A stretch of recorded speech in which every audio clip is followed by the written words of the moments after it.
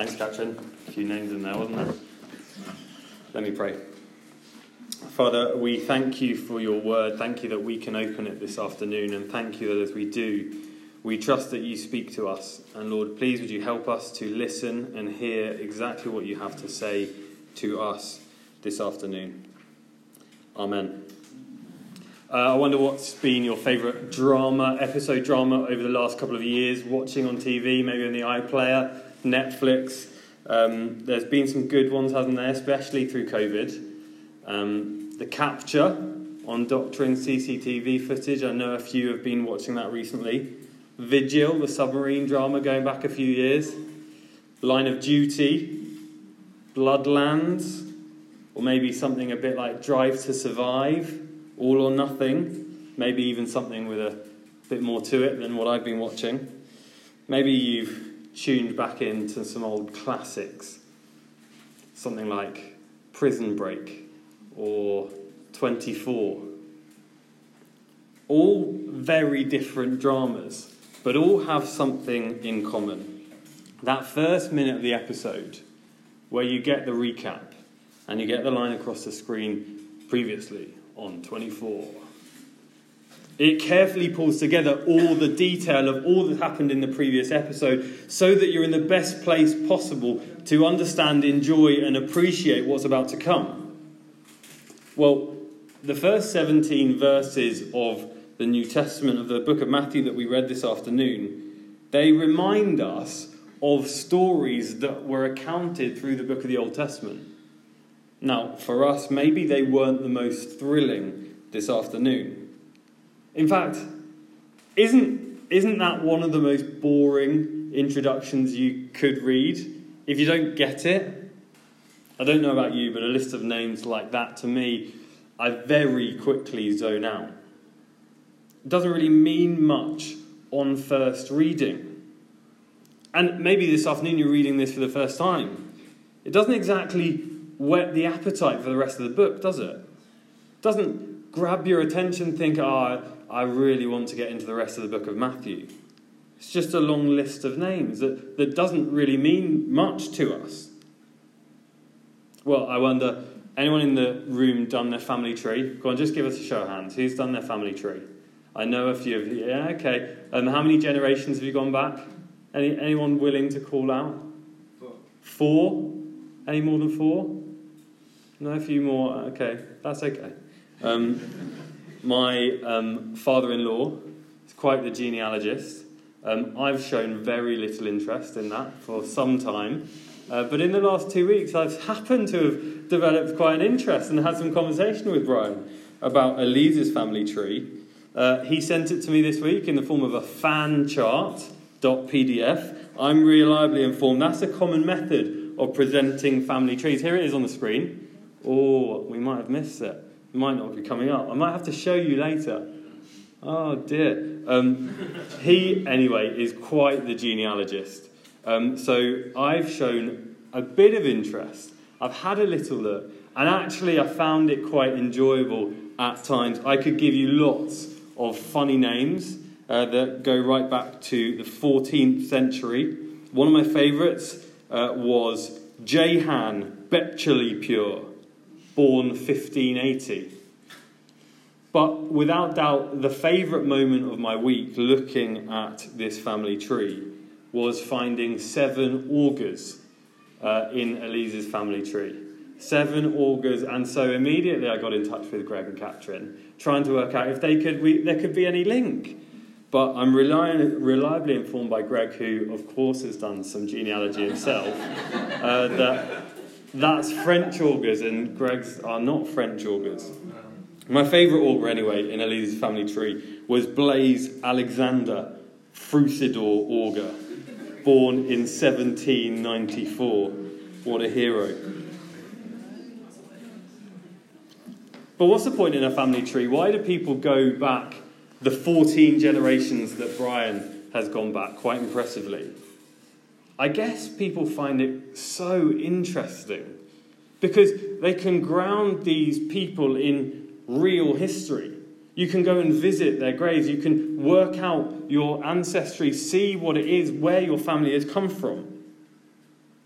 I could go and visit some of those graves all over the world. It's Elise's heritage. It tells me about where she's come from. So, as we join this first bit in Matthew, this family tree, it grounds Jesus in real history. This is the historical king. There is a real list of real people in real history. We can read accounts of their lives through the Old Testament, and it's a real record of the heritage of the arrival of Jesus. In fact, the first few words literally mean this is the genealogy. They literally translate as Book of Genesis. They're to remind us of how the Bible started, how it all points in this direction.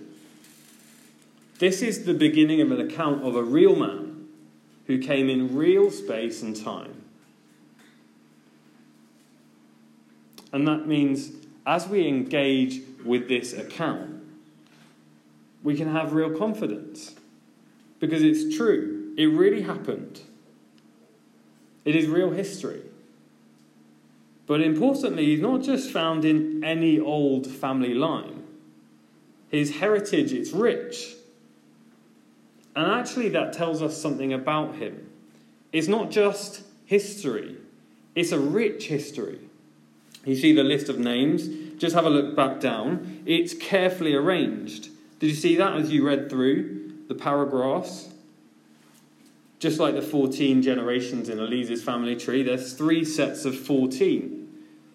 The effect of the division into 3 sets of 14 is to highlight the 2 turning points in the time of David and the exile. It's the beginning and the end of the united monarchy of Israel. That was just a glimpse of God's people under God's king. But it wasn't perfect. And it didn't last. Jesus' family tree, it's grounded in 2 big promises that God made to his people. Do you see that in the first sentence? Just have a look at verse 1.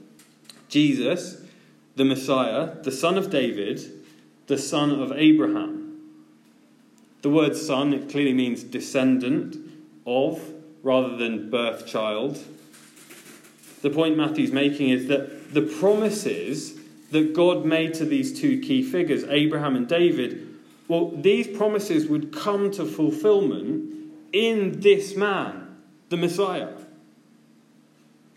Here's God's big promise to Abraham. This is what it says in Genesis. I will surely bless you and make your descendants as numerous as the stars in the sky and as the sand on the seashore. Your descendants will take possession of the cities of their enemies, and through your offspring, all nations on earth will be blessed because you have obeyed me. See, God promises that through a son of Abraham, all the world would be blessed. Here's God's big promise to David in 2 Samuel 7. Your house and your kingdom will endure forever before me. Your throne will be established forever. This is what the prophet Isaiah wrote. Then a throne will be established in steadfast love, and on it will sit in faithfulness in the tent of David one who judges and seeks justice and is swift to do righteousness. Do you see, God's promise is that through a son of David, a king will reign on the throne forever. And he will judge with justice and righteousness.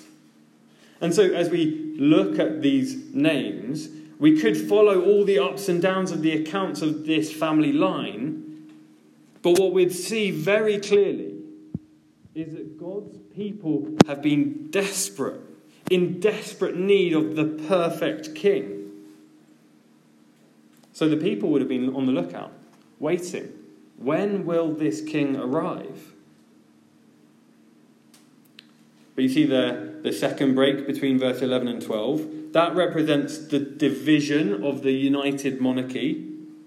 And so God's people don't have one united land or one king. But the royal line, beyond that point, after verse 12, it continues. Even though there's not God's people in God's place with God's king, the royal line continues, and you see we get to this historic moment right at the end of all of those names. This historic moment is historic because it really happened. We can trace it, we can find the accounts, we can see it really happened. But it's historic as well because this is a momentous occasion.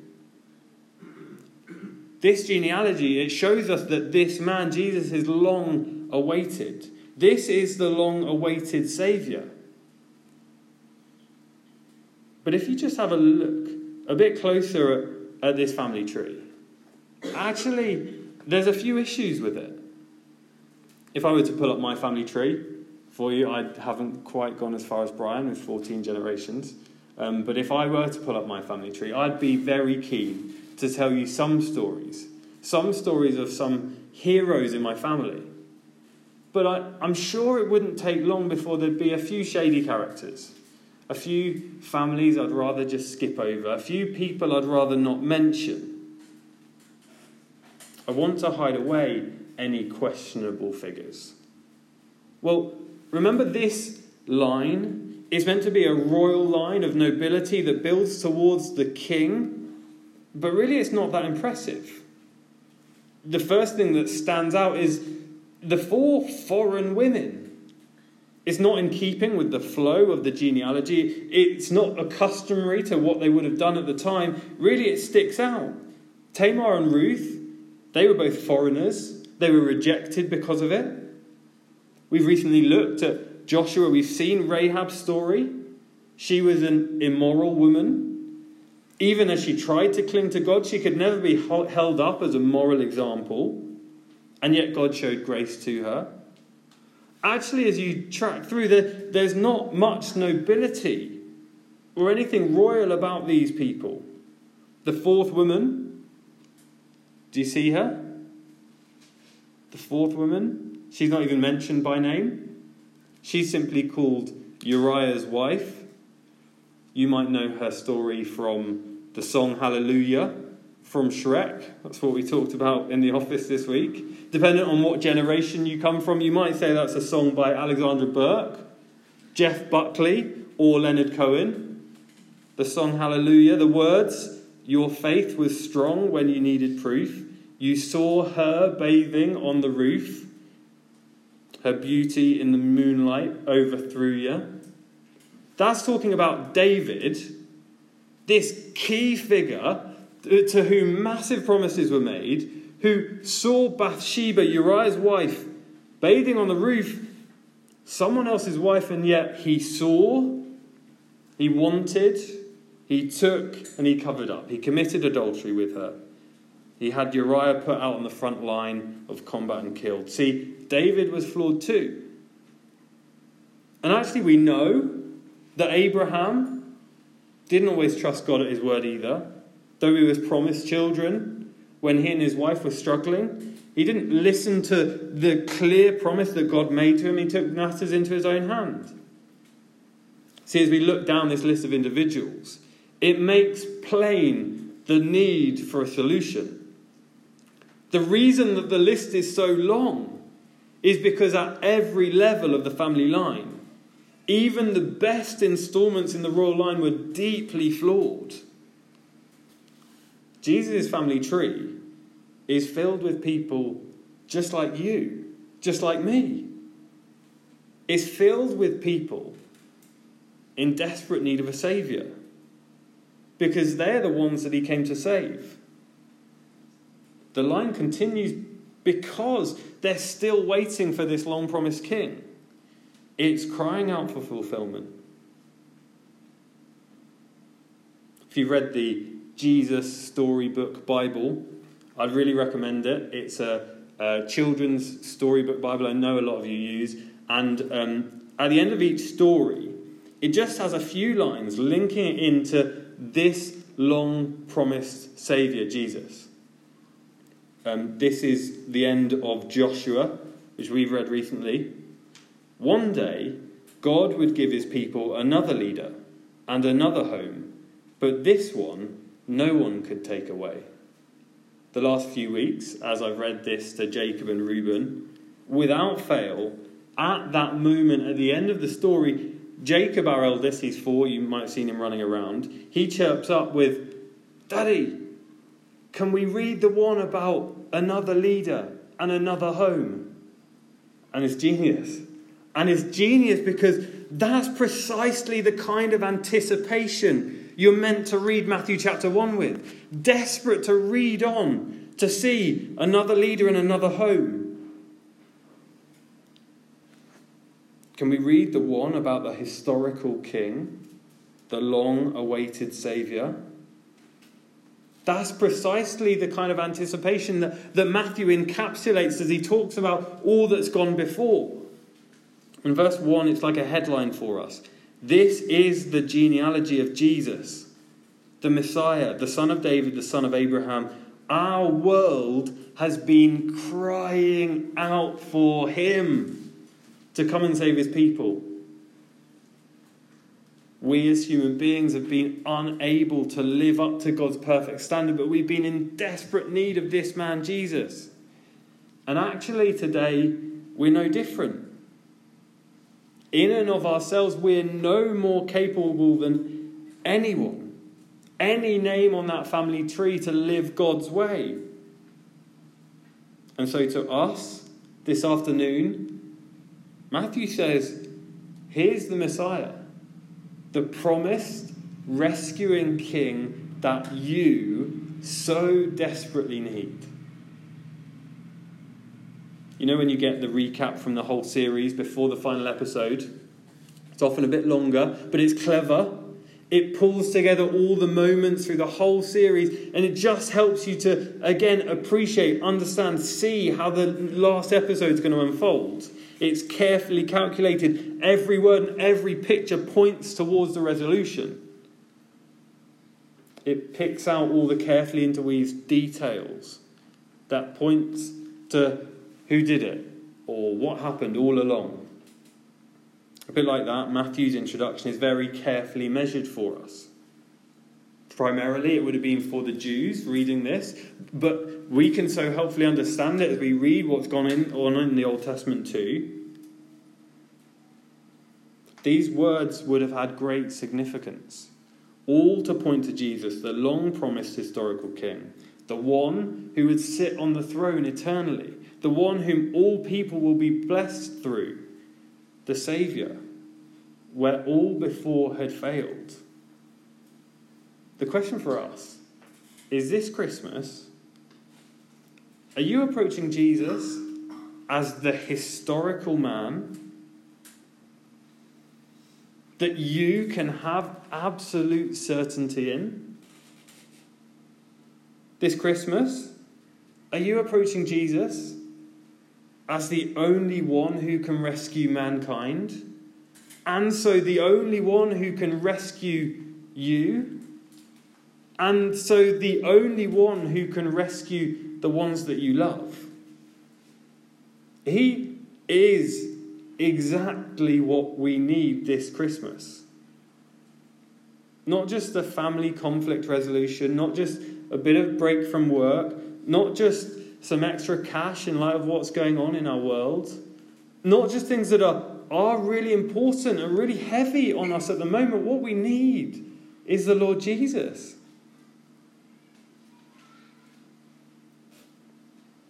Will you recognise that this Christmas? But if verses 1 to 17 give us the historical background to the arrival of the Lord Jesus, verse 18 to 25 give us the immediate context of what's happening. And there's a few issues for Joseph. I wonder if you picked them. Not particularly comfortable for Joseph at first, was it? The first is pointing out the very obvious. For Joseph, this news is pretty hard to take. Look at verse 18. Before they came together, she was found to be pregnant through the Holy Spirit. And probably without fail, every one of us, his instinct is to go, yeah, okay, Mary. Yeah, conceived of the Holy Spirit, sure. Can you imagine Joseph receiving that news? Not slept together? Conceived by the Holy Spirit? That's hard to take. But look at verse 19, though. He didn't want to publicly disgrace her, so he had in mind to divorce her quietly. But look at the instruction Joseph's given in verse 20. Joseph, son of David, do not be afraid to take Mary home as your wife, because what is conceived in her is from the Holy Spirit. So the big question, why a virgin birth? Well, look at verse 22. Just have a read of verse 22. All this took place to fulfill what the Lord had said through the prophet. The virgin will conceive and give birth to a son, and they will call him Emmanuel, which means God with us. Here's why the virgin birth matters. It happened as promised. This is what it's quoting from Isaiah chapter 7. Therefore the Lord himself will give you a sign. The virgin will conceive and give birth to a son, and will call him Emmanuel. See, it fulfills the prophecy God gave to his people. This is the long-awaited king. This is the clear sign that God has given. 700 years before Joseph, son of David, found out that his virgin wife was expecting a baby, the prophet Isaiah recorded the details of how the long-promised king would arrive. A virgin will conceive and give birth to a son. This will be a sign to you. Do you see? God is doing exactly as he promised. We can have absolute confidence. This is the historical king arriving just as promised. But why did he have to come in this way? Well, the problem of sin, it had to be dealt with. We've seen that in the family line. The virgin birth is essential because it means Jesus, he didn't inherit the nature, the depravity that had stayed with that line of Adam. Jesus, he was made like us in every way, except he did not sin. He is fully man, he is fully God. The long list in the genealogy, it represents people after people after people, just like we said, just like us, who cannot save the human race. People who pass on their nature of sin to one another. People like you and me that are fully flawed in our humanity. People in desperate need of saving. But Jesus was made like us in every way except sin. And that's why you see the second slightly uncomfortable thing Joseph has to deal with. As well as a pregnant fiancée he's never slept with. He can't even name his own child. Did you see that? He's got no choice in the matter. Look at verse 21. She will give birth to a son, and you are to give him the name Jesus, because he will save his people from their sins. You see, just as God promised, he has made a way for his people's sin to be dealt with finally. This is the king arriving as promised. We know him because he has made himself known to us. And he can save us because Jesus is like us in every way except for our sin. And so, in the next month, as we approach Christmas, as we spend time looking at the accounts of Jesus' life, we can rejoice. Because God has made a way for you to come back to him. God has made a way for you to come back to him. That is what has happened as Jesus arrives. Have you recognized Jesus? King Jesus, for who he really is? This Christmas, will you celebrate? Will you celebrate what he has done for you? Will Jesus be right at the centre of your Christmas? Because this long-promised king has arrived in real space and time. He has come to save us. And so we can celebrate with real joy. And that is what we will do at Town Church this Christmas. So let's pray. Father, we thank you so much for the joy of the arrival of this Lord Jesus, the long-promised King. Please would you help us to recognise him, respond to him, and celebrate him this Christmas. Amen. Well, we're going to sing together as we celebrate